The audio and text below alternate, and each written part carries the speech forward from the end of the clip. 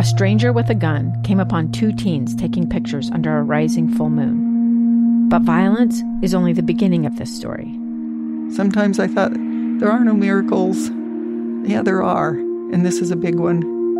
I'm Amy Donaldson, and I've spent my career talking about how lives are undone by violence. The Letter is a podcast about how lives are remade.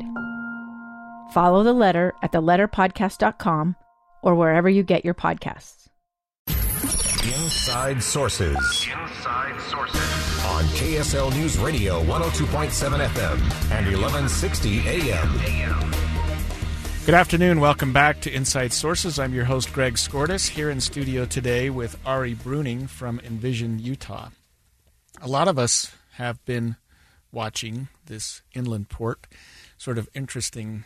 A, do we need it? B, is it something that's coming down the tracks whether we want it or not?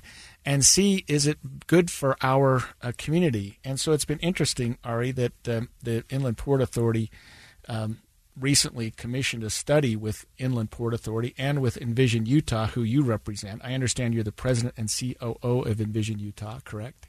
That's right. And what is Envision Utah for our listeners? We are a nonprofit. We're a 501c3, and we facilitate conversations about growth and how to make sure we have a high quality of life even as we grow. Are you like Salt Lake, Utah, sort of geographically based? Envision Utah, so we look at this entire state. So what was your commission? I mean, what was your role in this when you did this study? Yeah, so the Inland Port Authority asked us to do some outreach with the public to understand what their concerns are, what they would like to see happen, so that as they put together their strategic plan, they can make sure that they're achieving the things that Utahns want to see happen. And just for those of us that are not 100% up to speed on it, what is the inland port? What's the vision there? What is it going to be? And that actually is kind of the million-dollar question, that currently there is no plan in place for what the Inland Port Authority will do or be. I think a lot of people are under the misunderstanding that there's a plan to go build something. The Inland Port Authority doesn't own any land. They're not a developer. They have been given some tools with some what's known as tax increment financing so that they can incentivize certain kinds of development in the northwest portion of Salt Lake County. Now, that area of Salt Lake County has been planned by Salt Lake City, West Valley City, Magna, and so on as an industrial area. So think warehousing, distribution, clean manufacturing.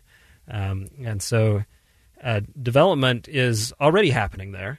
And the Inland Port Authority was... Development by the airport expanding, the prison being built out there, other sort of industrial enterprises that are setting up, right? Right. Amazon's building a new warehousing facility. Stadler Rail's building a facility where they build rail cars.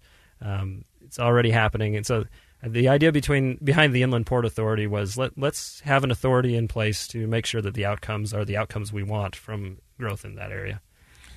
We're joined this afternoon by Ari Bruning, the president and COO of Envision Utah. When I think of the inland port, and you've already cured me on a lot of this, Ari, I think of a place where there's a tremendous, for example, rail yard, where we're going to have to build more highways to come through and be able to get trucks in and out of that. Maybe even build more tracks where we can set up this big inland port. I mean, is that the plan?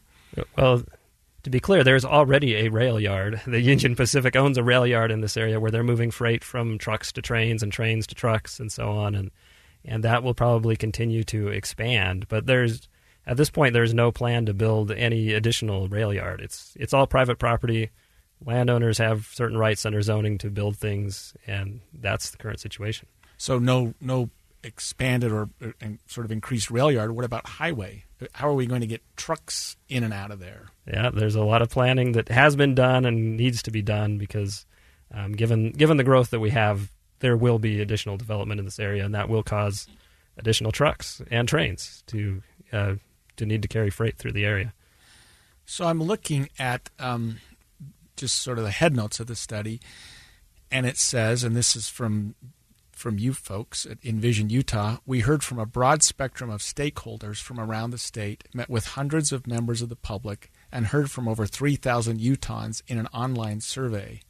Is that something that you were commissioned to do? I mean, is that what your mission was in this respect? That's exactly what our mission was. We wanted to know from Utahns what their concerns are, what their hopes are, and we had an online survey. We held meetings in public with people who showed up in person and so on, and heard quite a bit from folks.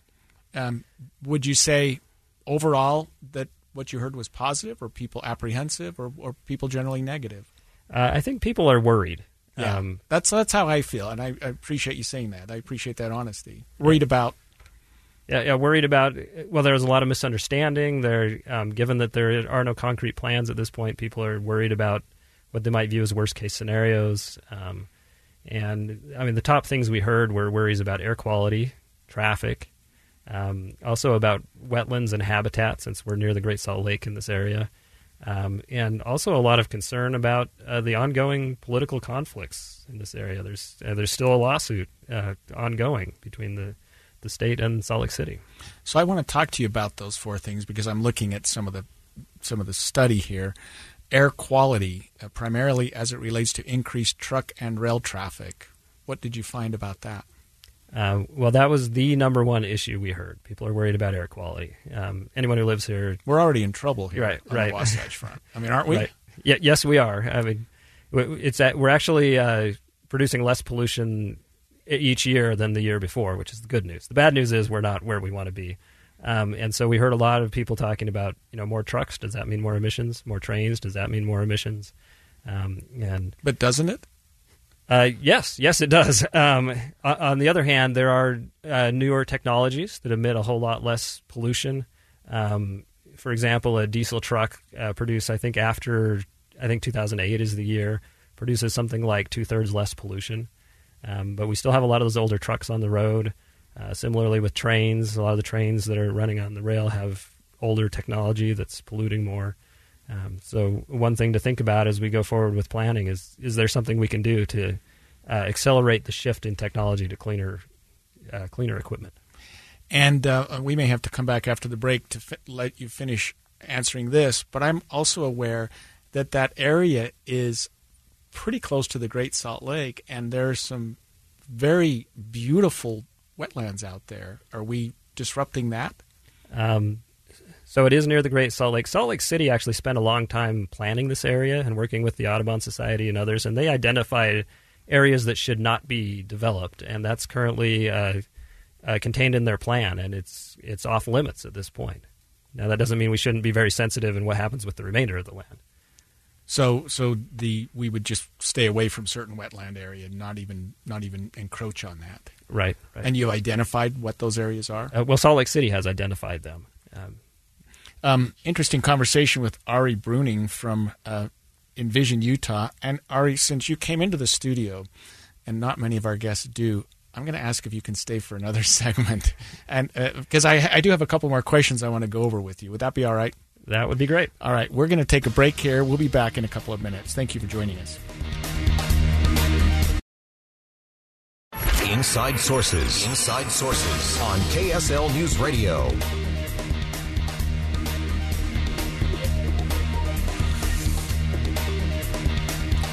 Good afternoon. Welcome back. I'm Greg Skordas, your host for Inside Sources. I'm joined this afternoon with Ari Bruning of Envision Utah.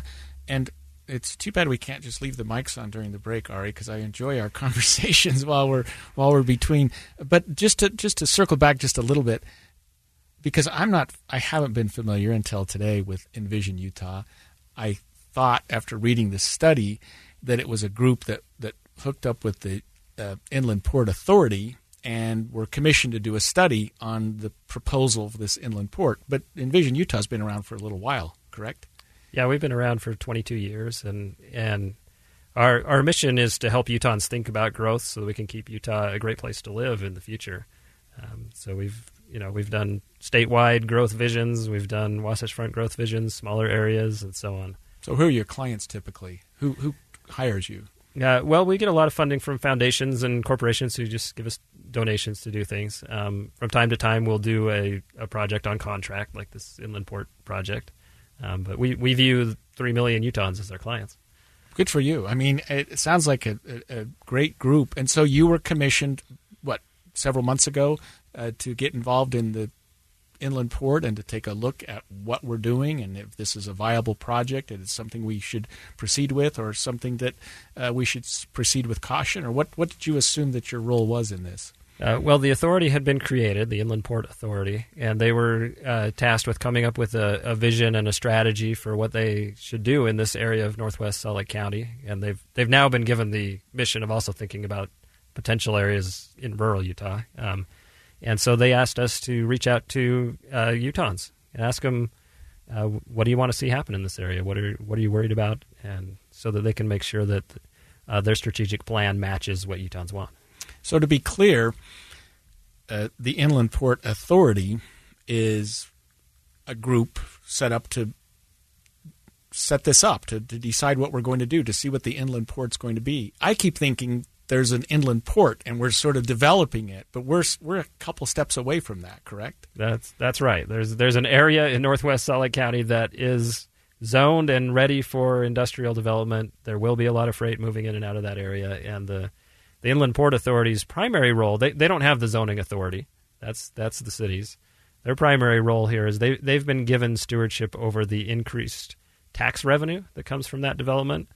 And so they're thinking through how they can spend that revenue in ways to incentivize the right kinds of outcomes. So, for example, it's common practice in Utah to help pay for the infrastructure that goes with development. So that could be an option. Maybe that money could be tied to certain criteria. The developer has to do certain things for wildlife or for air quality or so on in order to receive that money. And what would the ultimate inland port look like? I mean, how would it be different when we're driving out to Tooele? What would we see that we don't see today? I think a lot of that remains to be written. But it is private land, and the landowners do have certain rights under the existing zoning. They can build warehouses today, for example. So the likelihood is we'll see continued development of warehouses, distribution, hopefully a lot of clean manufacturing. Get those good jobs out there. So it's as though we're likely to see that growth. It's probably coming. Let's find out a way to do it right. Let's find out a way to make sure that we're doing it safely, that we're conscious of some of the environmental concerns and that type of thing. Did you feel like that was part of what Envision Utah's really role in this was? Exactly, and that's kind of been our approach to the state all along. Is we're growing, we're going to grow, so let's do it right. How we grow matters. We talked at the last break, and we're joined this afternoon by Ari Bruning from Envision Utah. Before the last break, Ari, you were talking about the potential impact to the wetlands, and you talked about how there were certain areas that had been set aside as wetlands. I know there are a lot of people that are very protective of the marshes and the beautiful. I love just going out to some of these wetland preserves up at Bear River or Salt Lake or Farmington Bay, and just looking at this incredible habitat. You gave me some comfort in knowing that a lot of that area has already been set aside and protected.